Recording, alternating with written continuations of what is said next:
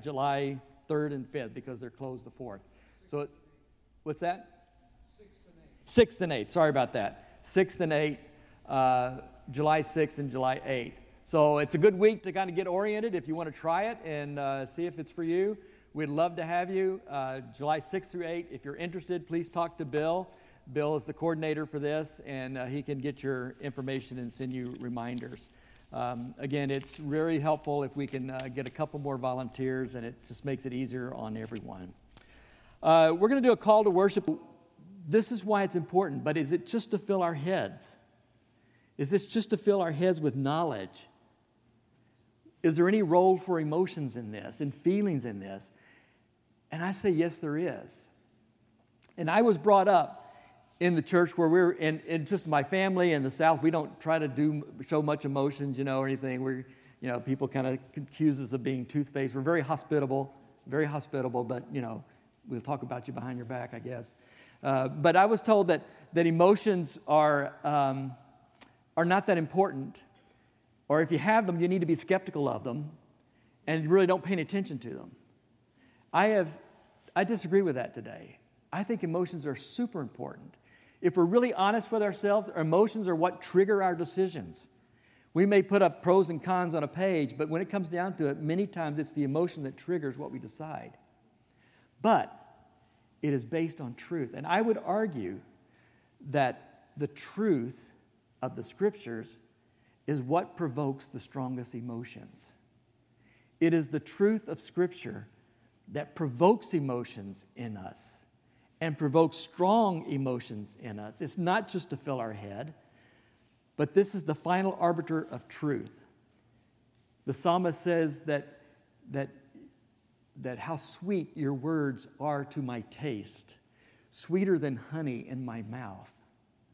That sounds kind of like an emotional response to me to the Scriptures. And I think that's part of it.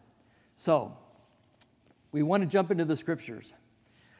Sue showed me this video yesterday, and I thought to myself, we were talking about it, I said, that's kind of sometimes how I feel when I want to jump into the Scriptures. I'm supposed to know what I'm doing, and I get in, and I want to jump in, and I'll come out, heads up, straight up, and everything.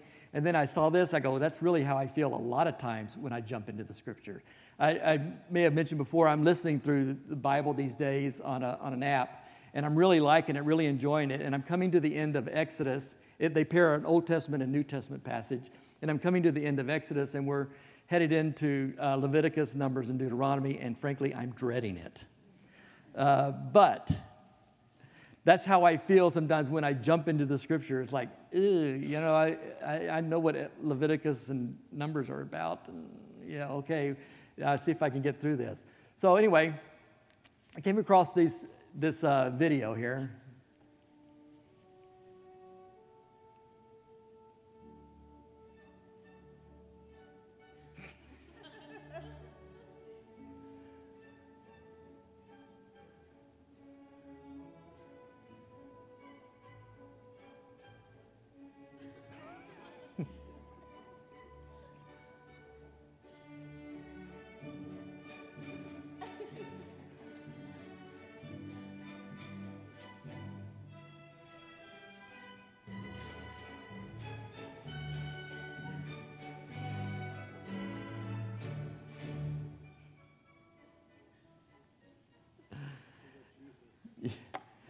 Now, in my opinion, if frogs know one thing, they know jumping, right?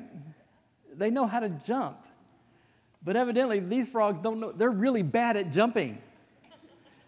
And I'm thinking, yeah, I can kind of understand how that works. You kind of jump in, and you think you're going to, if I'm a pastor, I'm supposed to know how this works, But sometimes you jump in, and I end up landing on my head or landing on my back or belly flopping instead of jumping the way and landing on my feet and getting on with life.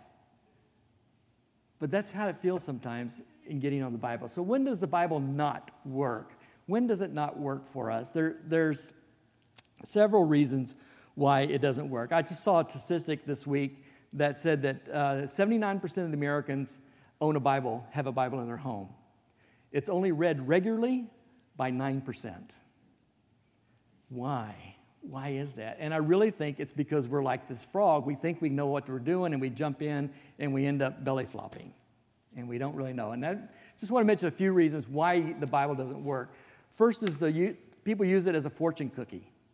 They think that I can go to the Bible service and it's going to tell me what to do with a particular problem or situation. It's going to give me a formula. I need to raise my family. How do I raise my family? Okay, I'm going to find this formula to raise the perfect kid. I'm going to find this formula to find the perfect wife to make my marriage this incredibly dynamic experience. And so we think it as this fortune cookie to solve a problem, a specific problem, a particular problem, or it just looks for some formula like that. When I was in college, there were these two couples that we were in. It was one couple, two people in our Christian group, and this was the mushiest couple I've ever seen. You know, it's one of those couples that are sitting in Bible study and they can't keep their hands off each other, and they kind of talk baby talk to each other, and really, really mushy.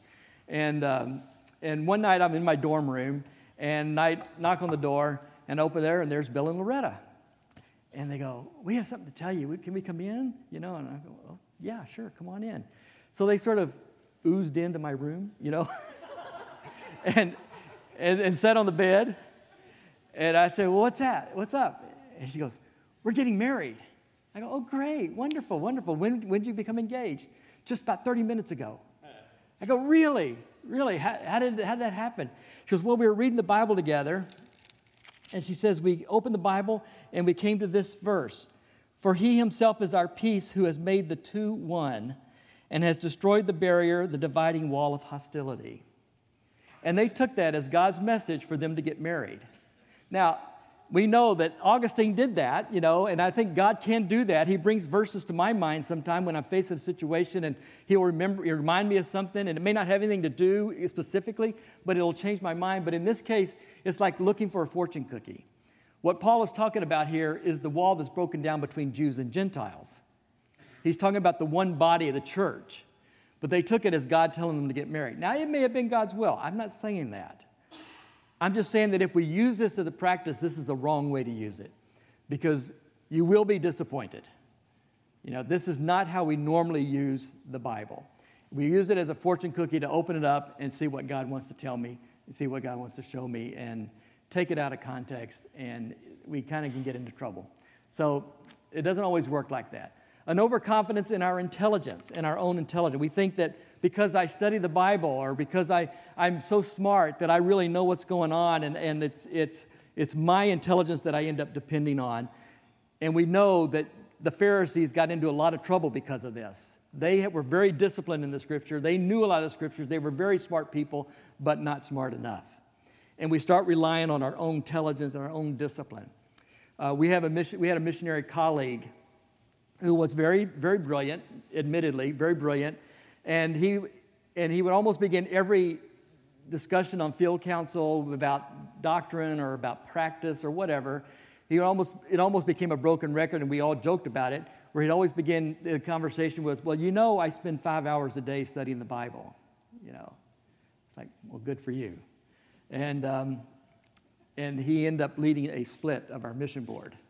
So we rely too much on our own intelligence, and it doesn't work. And so we do that, and the Bible can become dry and dusty and unsatisfying. And I'm all for using our brains when studying the Bible, but it has to be matched with meditation. It has to be mixed with sitting with the Bible. Connie read the first Psalm, where he says that person is stable. He is guided. He is given courage by meditating on the Scriptures, bathing in them, sitting with them, not just trying to get knowledge. An overconfidence in our own tradition. We may come from a tradition that has different practices and different rules and regulations, and we think this is the way you're supposed to interpret it, this is the way you're supposed to understand it, and we end up relying on that. But we also know how that turned out when Jesus confronted Pharisees, and he says, you're void of the Word of God. These are the people who knew the Word of God backwards and forwards, and he says, you're void of the Word of God because you value tradition over Scripture, over the heart of God.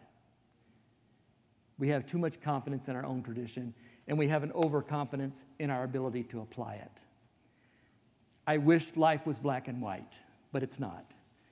It's gray. And we think we know the scriptures, and so we'll apply it in a certain way, and we just think that's it. That's the way we can apply it. Take David, for example. The Bible says that the penalty for murder is death. The penalty for adultery is death. David did both of those things. But when Nathan spoke to him, spoke the word of God to him as a prophet, he didn't punish him with those things immediately. He was listening to the Holy Spirit about how to apply it. And all these things, there's nothing wrong with themselves of all these things, but we have to realize that the Holy Spirit has a role here.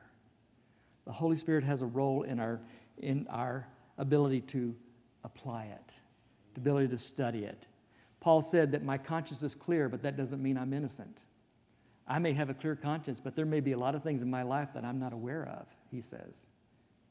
And we all can agree with that, of course, that we forget what the Bible is all about. It's about a life transformation.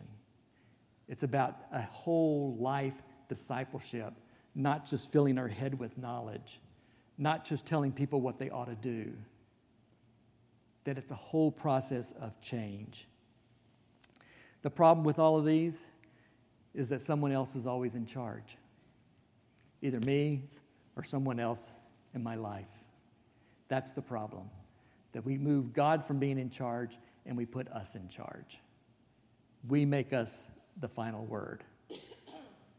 When the Word of God can guide and comfort and give us courage and give us peace, we take over and we think that that's right. That's the way we should do it. So when does the Bible work? When does it work? It does give us peace of mind because words have power. We know words have power.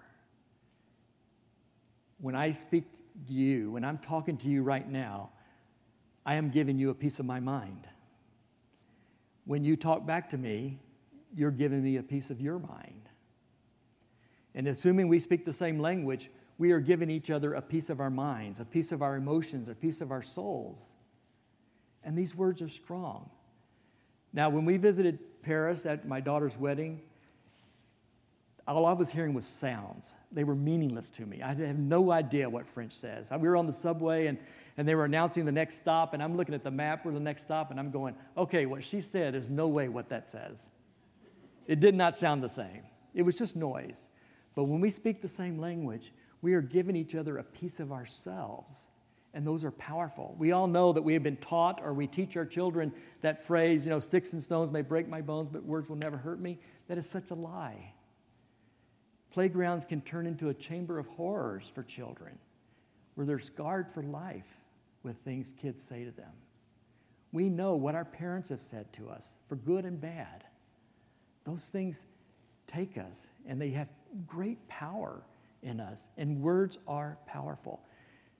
Jesus saw that. He said, it's not what comes out of you, it's not what goes in your mouth that makes you unclean, it's what comes out of your mouth that makes you unclean. Those are powerful things. Proverbs said the same thing. The book of James says the same thing. And Jesus knew that these words have a spiritual force to them. That he says, my words change you. My words have a very specific spiritual force. He says in John chapter 6, 63, he says, the Spirit gives life, the flesh counts for nothing. The words I have spoken to you are spirit, and they are life. Because when he speaks, he is giving part of himself. When he speaks, he is giving us a piece of his mind and a piece of his heart. He also says in John 15, he says, if you remain in me and my words remain in you, ask whatever you wish and it will be given to you. Words have a spiritual force to them, a strong spiritual force. He is giving us a peace of mind. And we have his word in the Bible. But the Bible is not the only word of God. Okay? We're not doing the Bible any favors by making false claims about the Bible. If we say that that is the only Word of God, then we're not agreeing with what the Bible says. Because he says the Word settled in the heavens. He said the Word is communicated in the nature, not the Bible. He says the Word is sown in the soil. And in Acts it says the Word multiplied and grew. But the Bible is unique. It is the written revelation of God. It is a wide story, wide-span story of how God and reality relate to one another, of how the story of God and the fallen race and how he is redeeming us. I believe all truth is God's truth. I believe calculus is truth. It is God's word. Now, calculus is not going to tell me how to have a relationship with God. Calculus is not going to tell me how my sins are forgiven. But it's still true. And it is still word. And his word spoken by God. But the Bible is unique in that it is the written, infallible word of God. And it alone is the basis for our redemption and our reality and our relationship with God. God says, and we believe. So when the Bible does work, when we read it with our head, we have to read it intellectually. We have to understand what it says. We have to understand what God meant when he inspired it. We have to understand what the author was trying to get at when he wrote it. So we read it with our head. We read it in our intelligence. And I think because we are separated for 2,000 years and separated by language, I think we need tools to do that.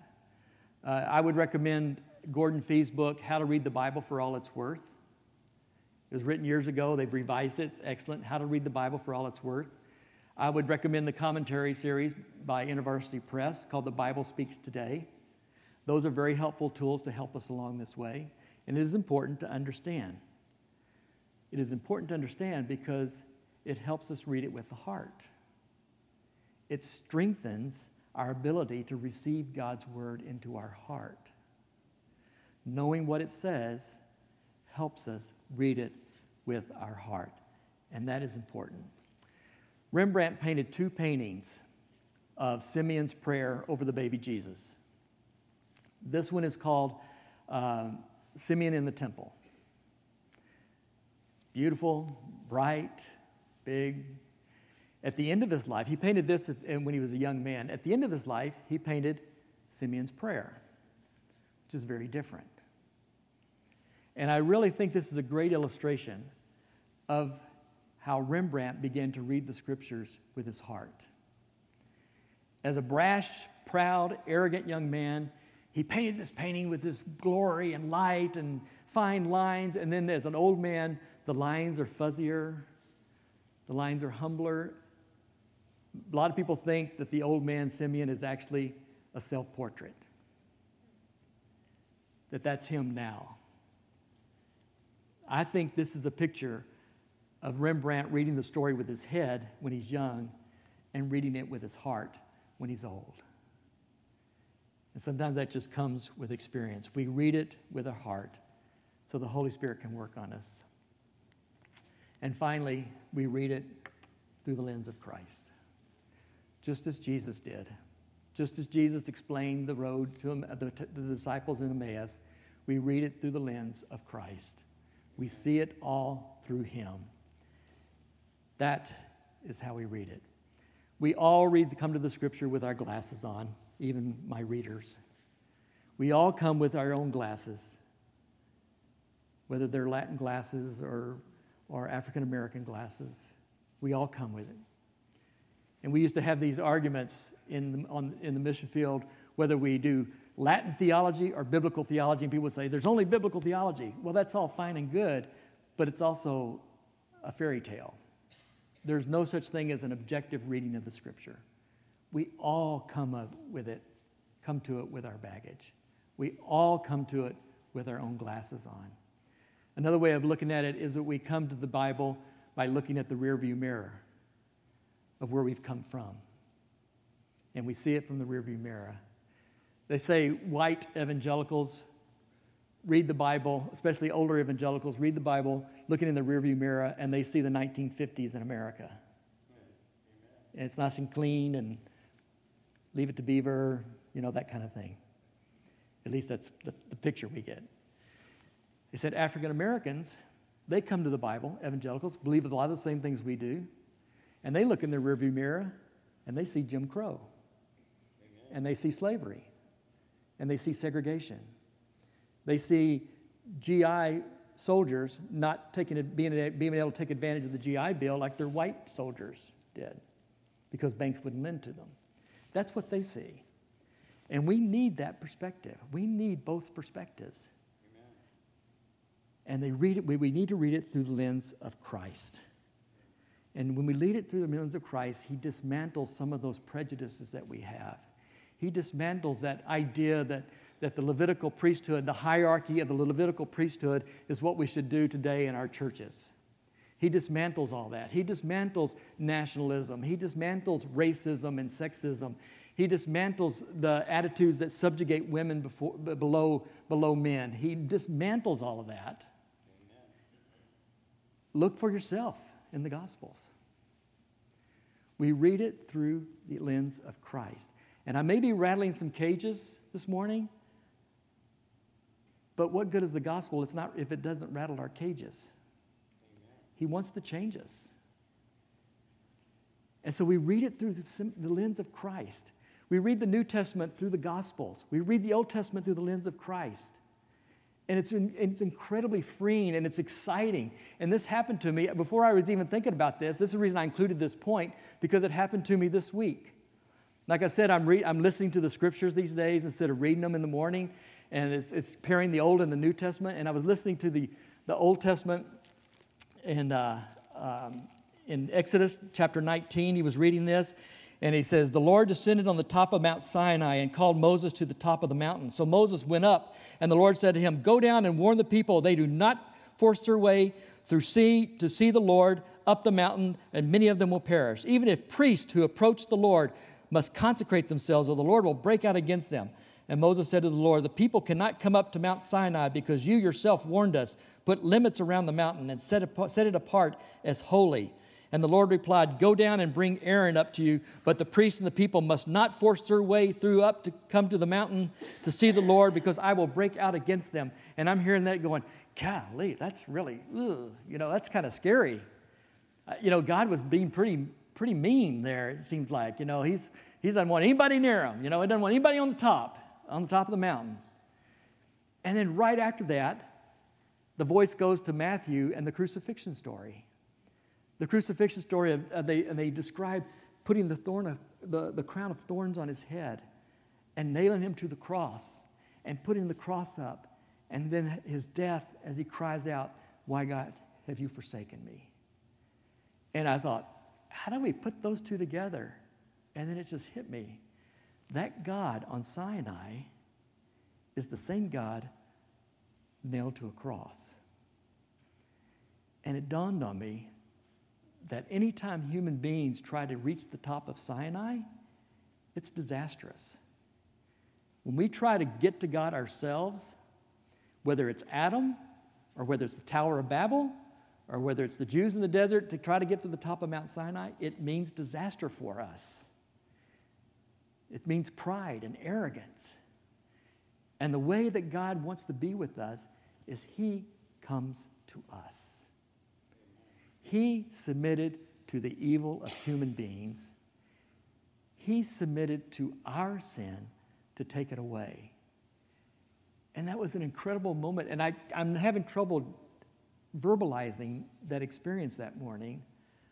But it was incredible to see, okay, this God that was scary here is the same God who got nailed to the cross, who submitted to human beings.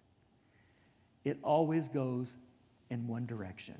God to us, God to us. It always goes that way. John says, we love because he first loved us. It goes in one direction.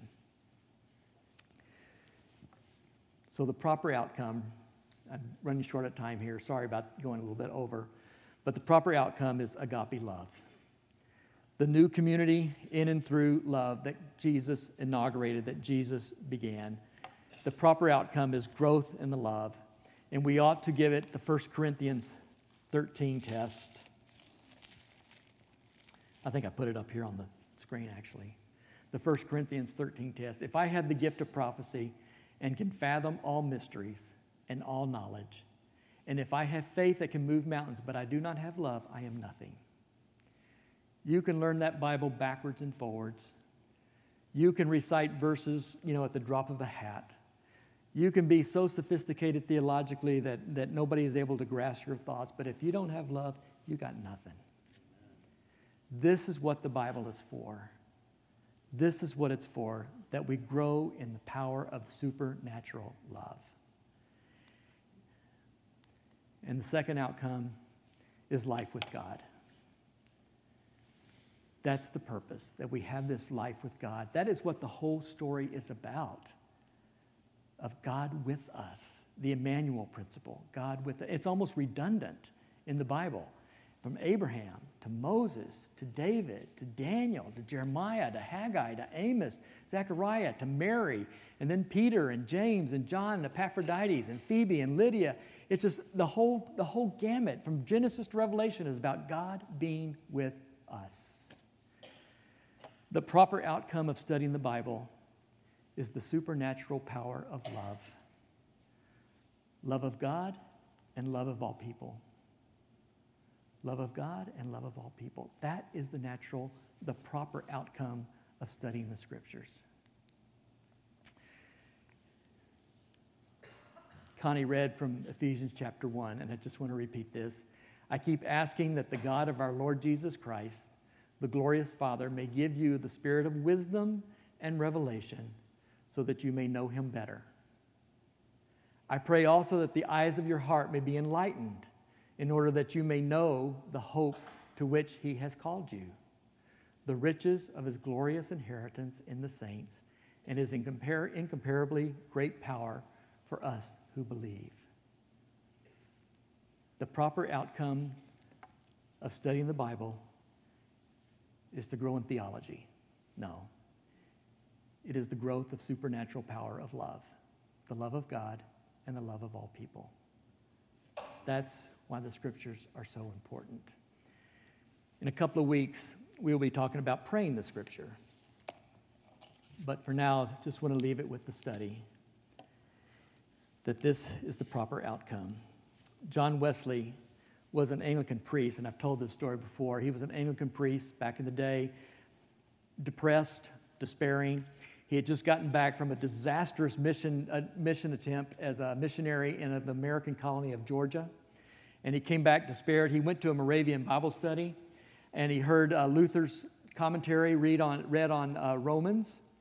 And he sat there in typical understated British, he says, I felt my heart strangely warmed. And it changed everything. And he goes on to say, give me that book. At any price, give me the book of God, and let me be a man of a single book. And God answered his prayer. He ended up riding over 250,000 miles on a horse, giving over 40,000 sermons. Most people say that the Methodist movement in England was what saved England from the revolution that they had in France. The movement swept across the American colonies because John Wesley prayed, make me a man of a single book. Let's pray. Father, we thank you for the Scriptures. We thank you for the inspiration that they give. We thank you for the guidance they give. We thank you for the care and the comfort and the challenges. Father, we want to be a people of a book that proclaims your glory, your authority, your sovereignty. In Jesus' name, amen.